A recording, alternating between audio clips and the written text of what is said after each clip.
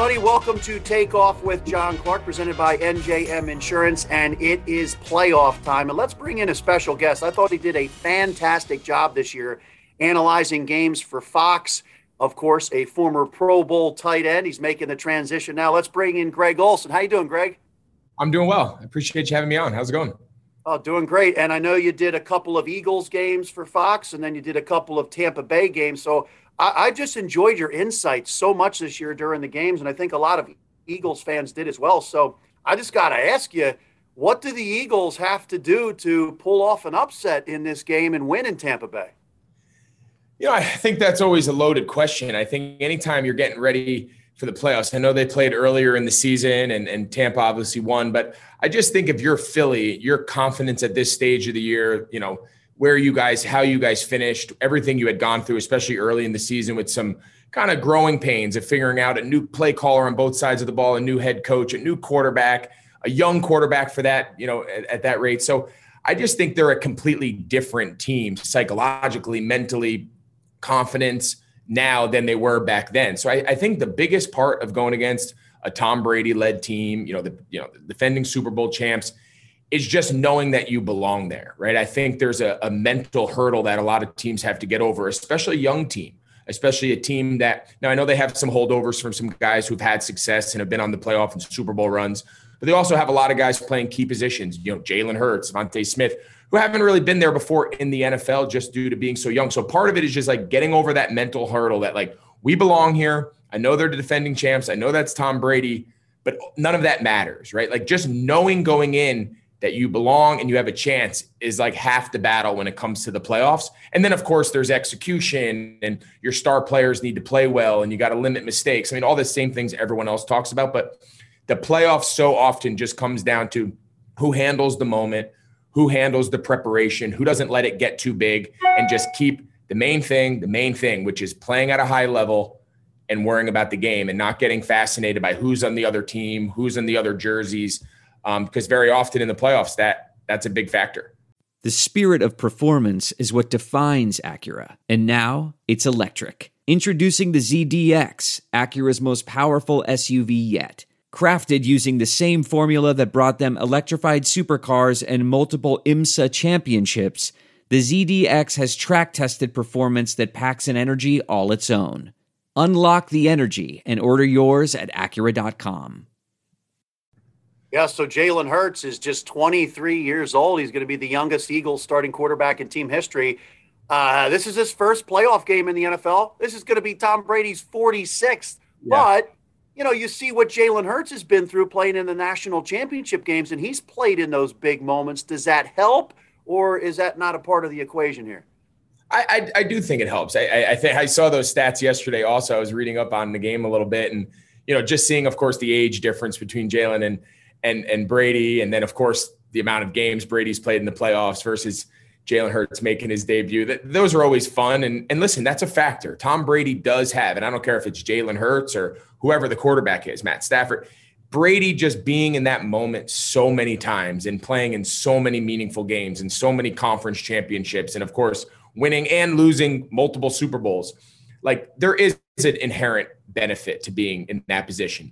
But again, like we talked about at the open, Jalen Hurts has been in the fire before, right? Again, it's college, it's different, I understand, but he's played on the big stage. He's dealt with incredible adversity.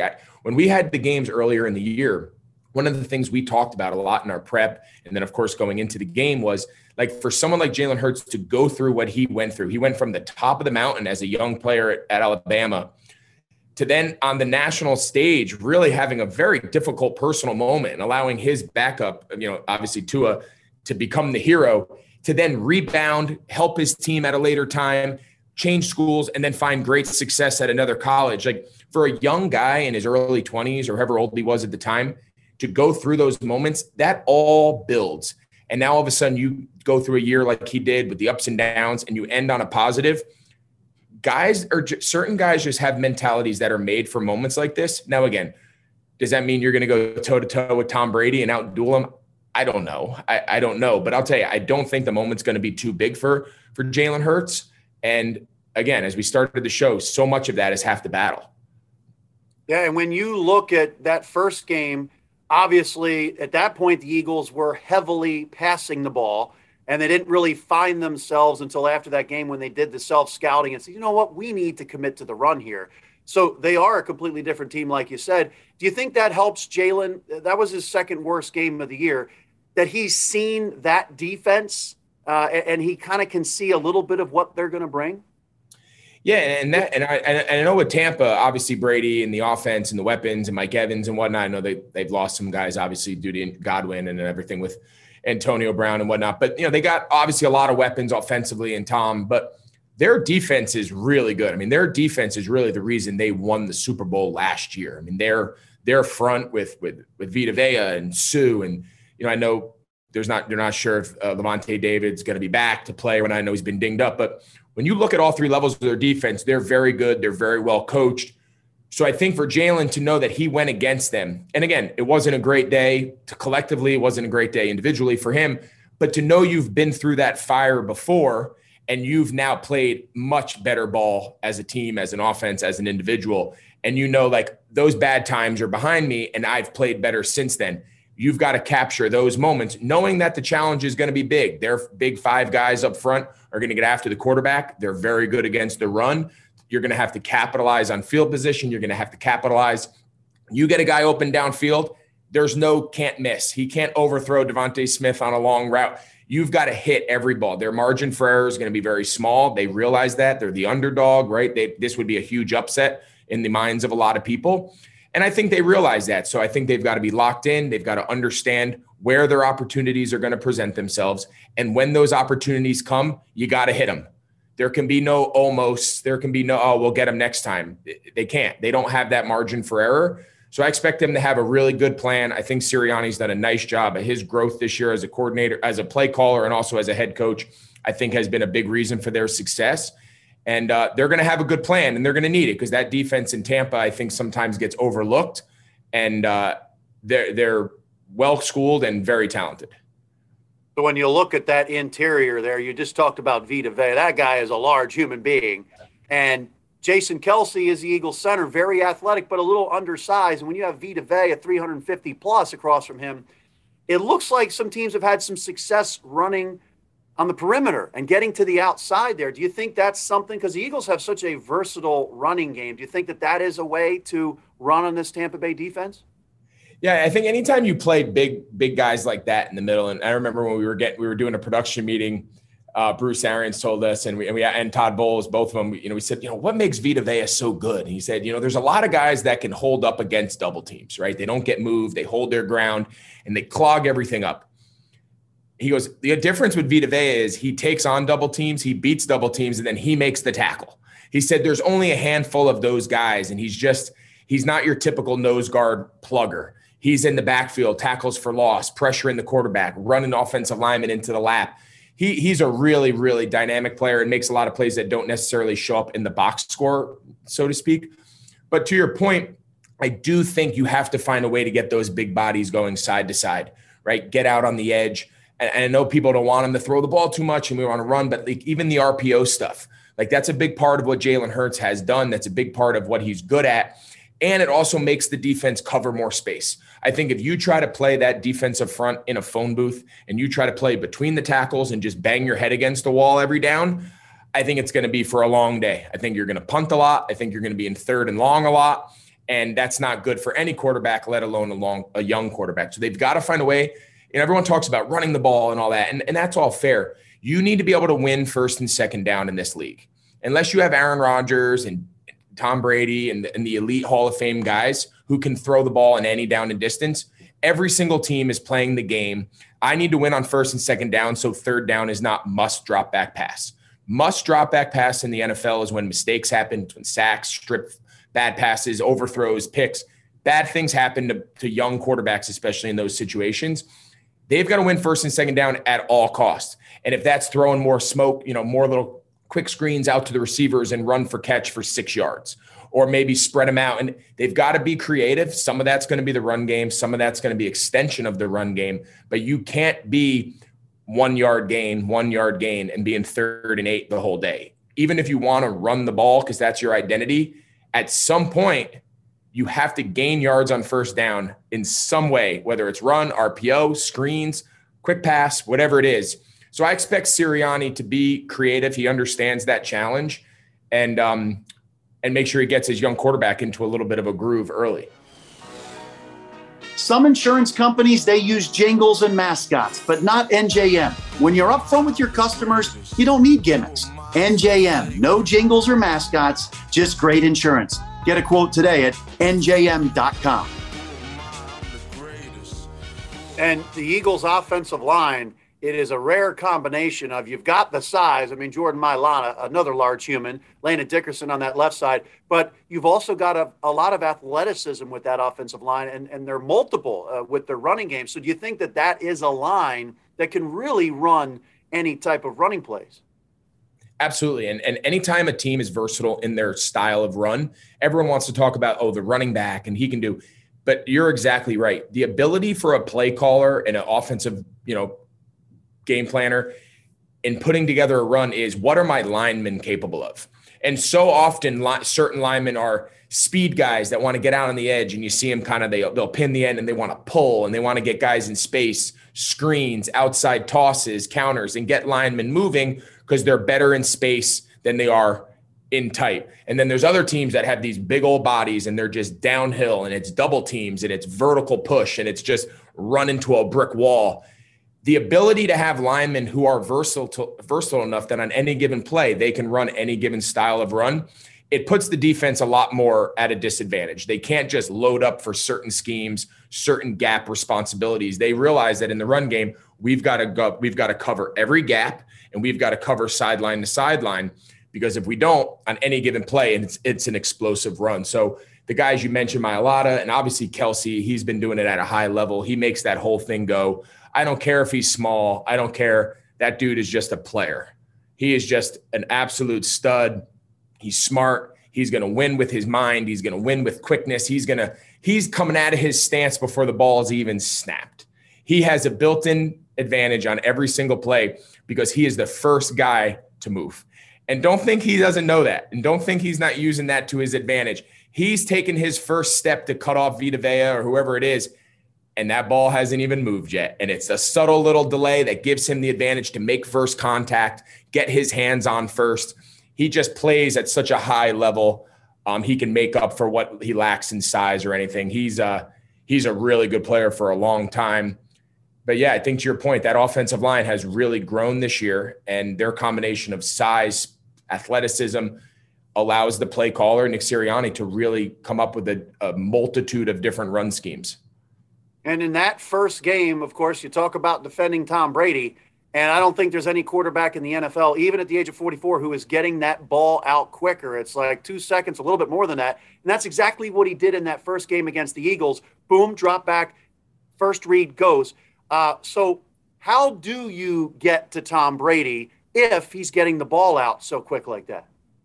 I think it's hard. I think that's the challenge people have been trying to figure out for over 20 years, right? I think, and I think just Jonathan Gannon and his style, and I think he's the first to admit it, he comes from that mindset of bend, don't break, limit the deep passing.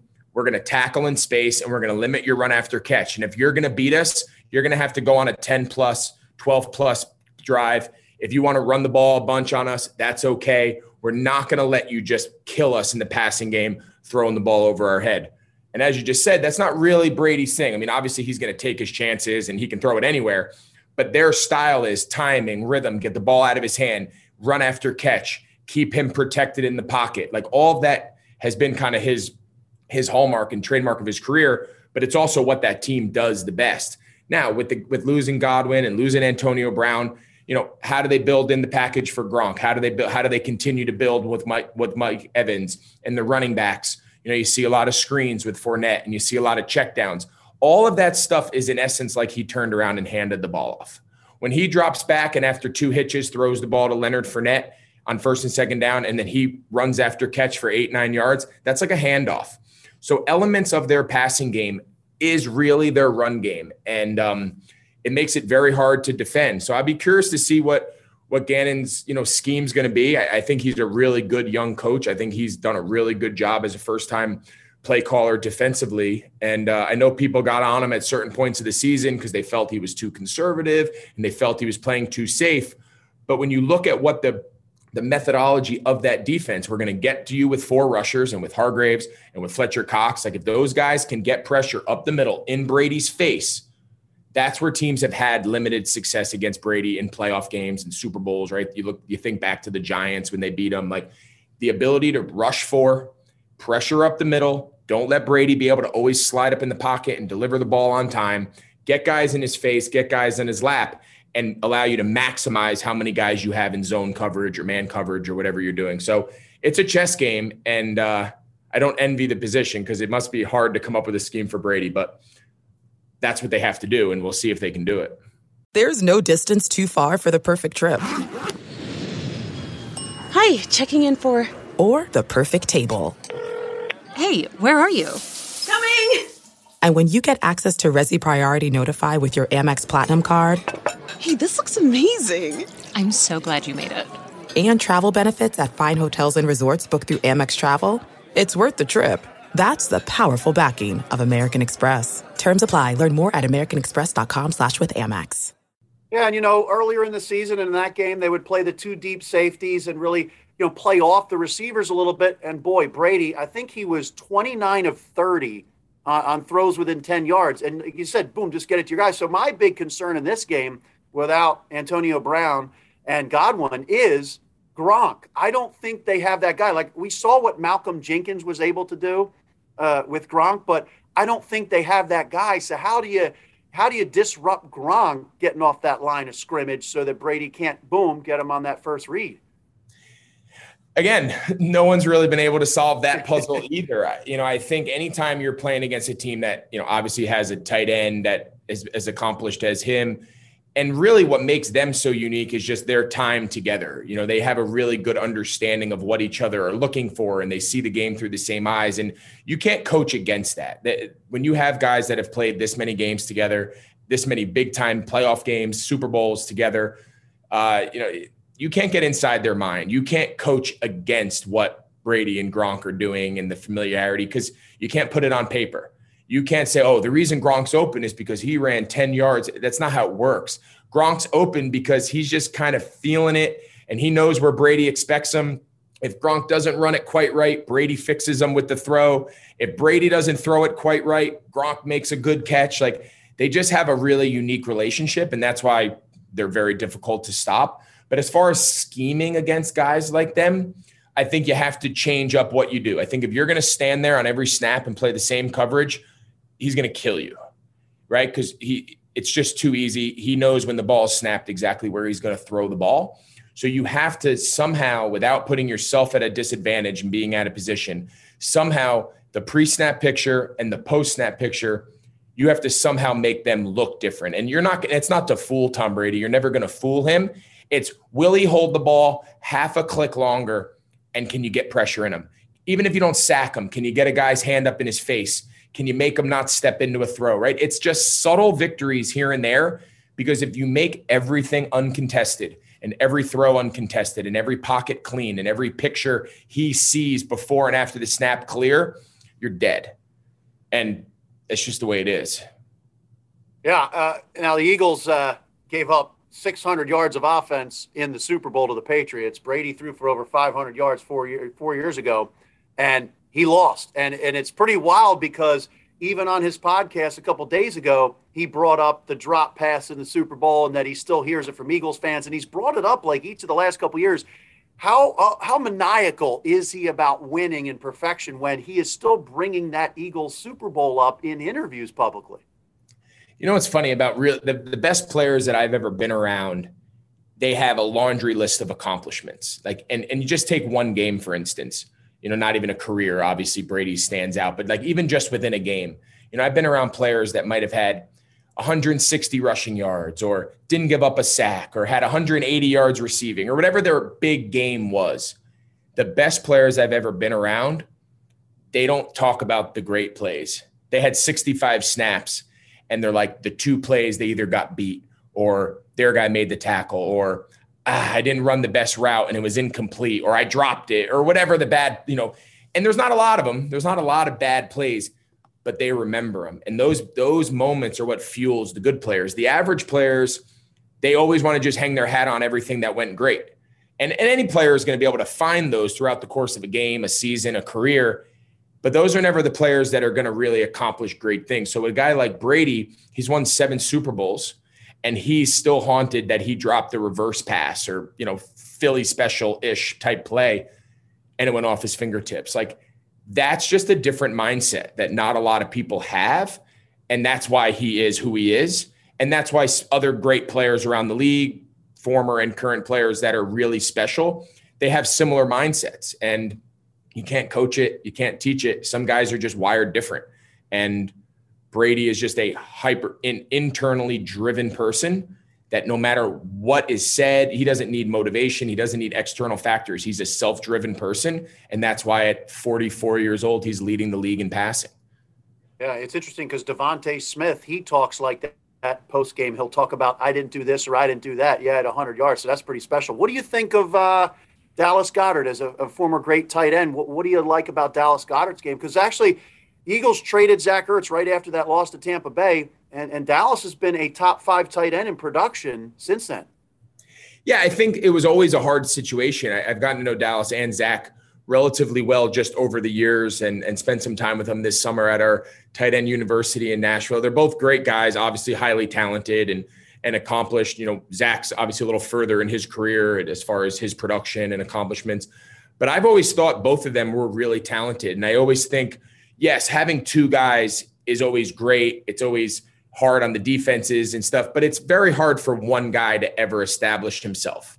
And I know they had a good relationship, and I know it was great for the offense at times and whatnot. It's hard when you are you have the ability to be a marquee guy and you're sharing targets, you're sharing reps, the coaches are doing the best that they can to make sure, okay, Zach has this many plays, Dallas has this many plays, because you realize they're 2 of your best players.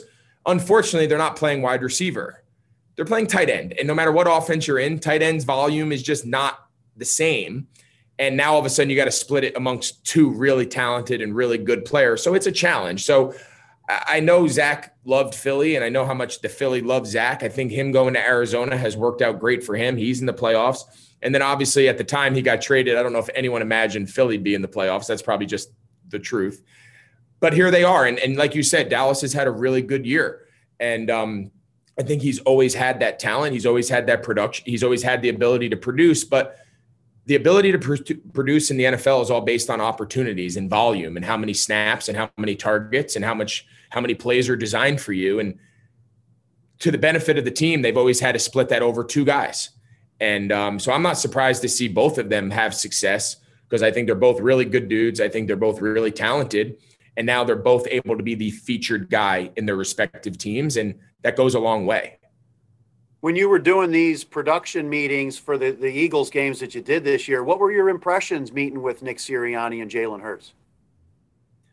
I liked him. I really liked Sirianni. I might have said this on air.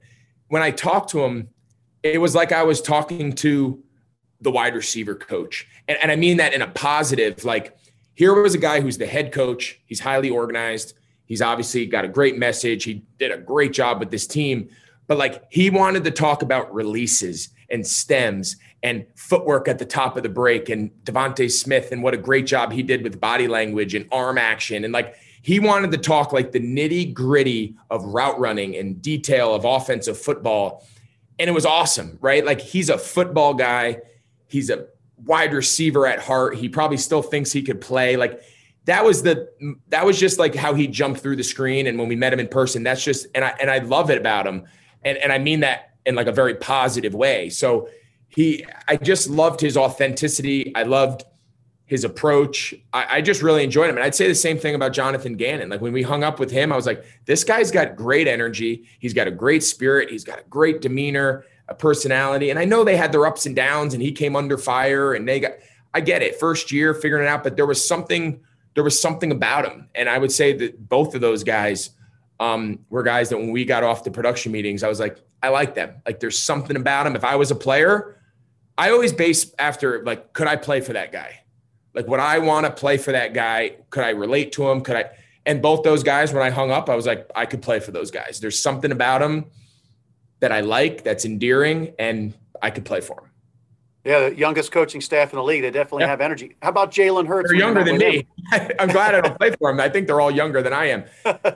And then Jalen, I'll tell you, Jalen had like a very soft-spoken, quiet confidence to him. And from everyone we've talked to, and just, again, seeing him in college and how he handled adversity in that situation there, I think that's just his demeanor. And I think it served him really well. And again, you guys see him on a day-to-day basis a lot more than I do.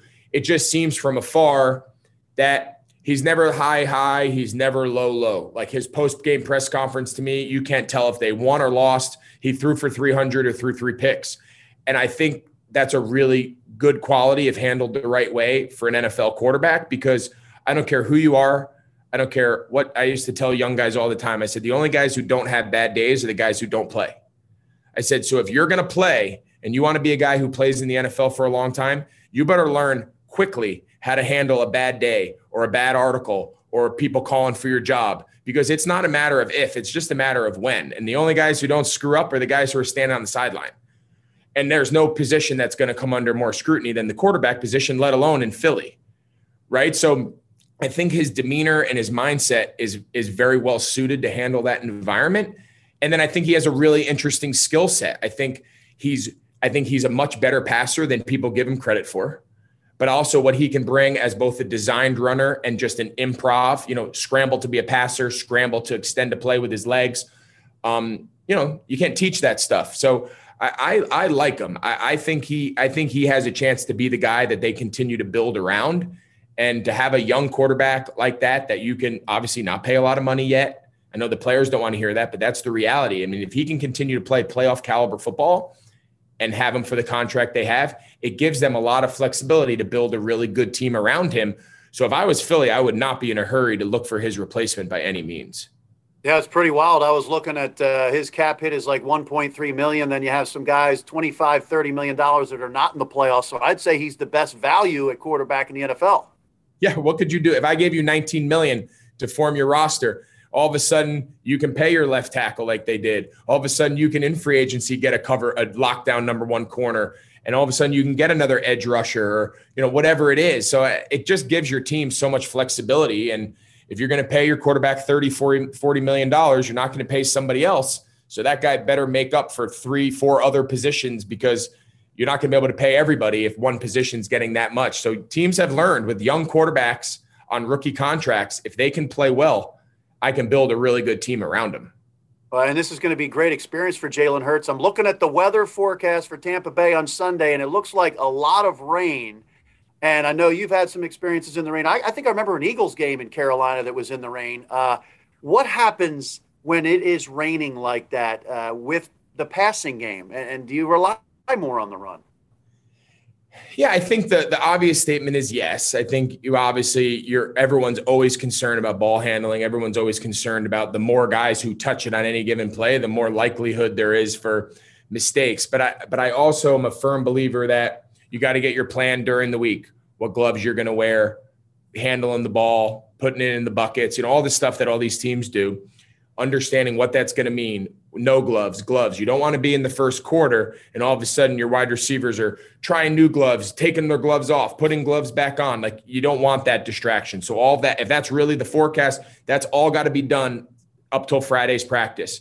And then Sunday, when that game starts, it's gone. You are approaching that game like it's 75 and sunny. You've got the right footwear. You've got the right cleats. They're long enough. You're not changing your cleats in the second quarter because you keep falling down. Like, all that stuff needs to be handled during the week. And the good teams talk about this. This is like the team meeting on Wednesday. They're like, hey guys, here's the weather. Talk to Johnny in the equipment room, figure out your cleats, figure out your footwear, figure out your sleeves. Here's the temp.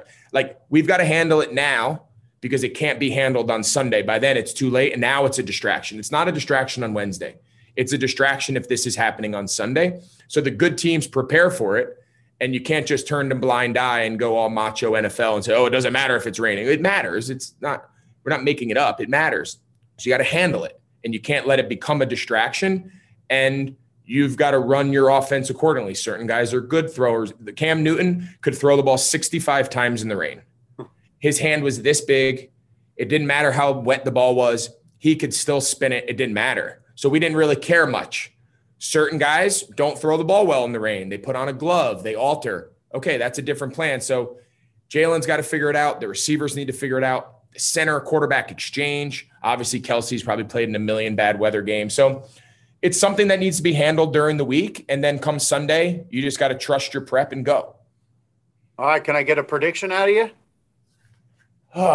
Yeah, I mean, you can be honest with us in Philly. Here's what I'll say.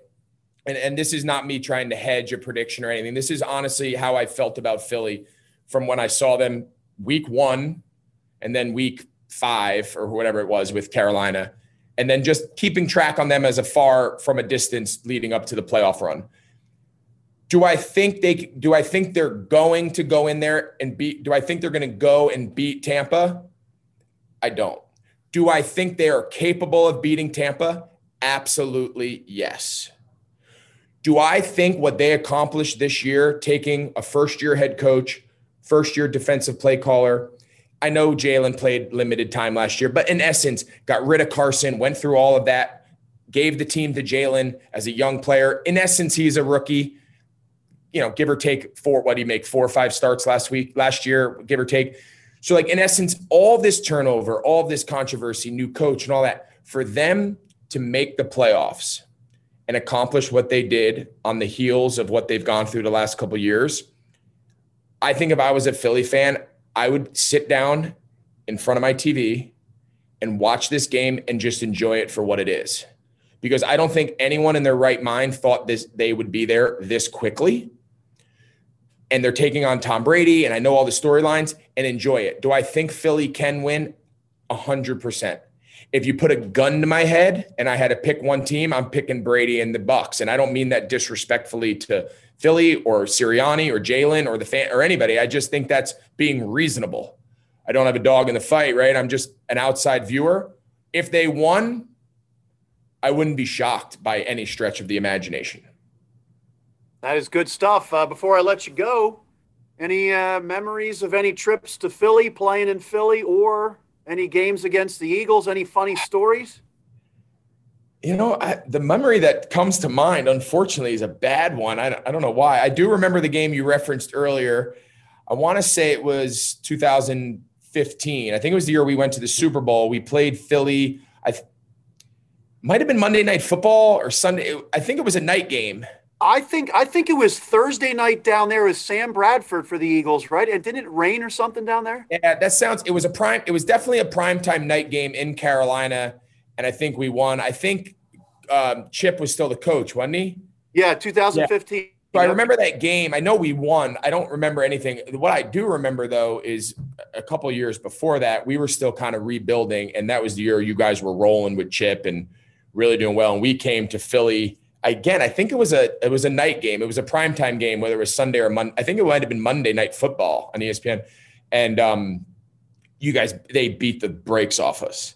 And I just remember being in the game in the fourth quarter, and we're just trying to get something going. I think the score was like 40-something to 10, or it was bad. And I don't know why, but every time I think of Philly, that's like the game that I think back of. I'm like, I got to get a better memory. Like, I got to get that out of my head, but for a while there, they had it rolling, and it was always a hard place to go play.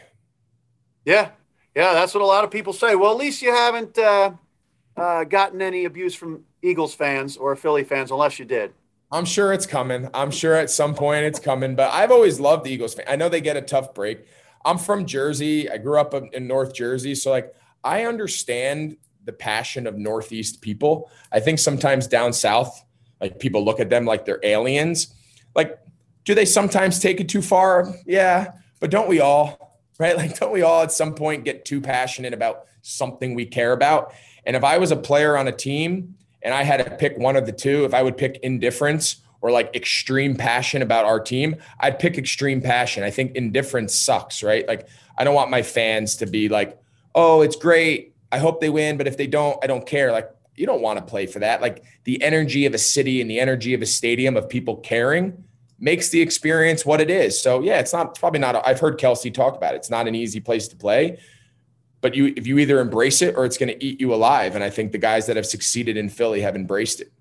Well, from growing up in Jersey and Northeast, we all move quicker up here. There's a vibe, there's a tempo, aggressiveness, where down south and out west, they're just kind of like, it's all good. I'll tell you, people here in Charlotte think I'm crazy.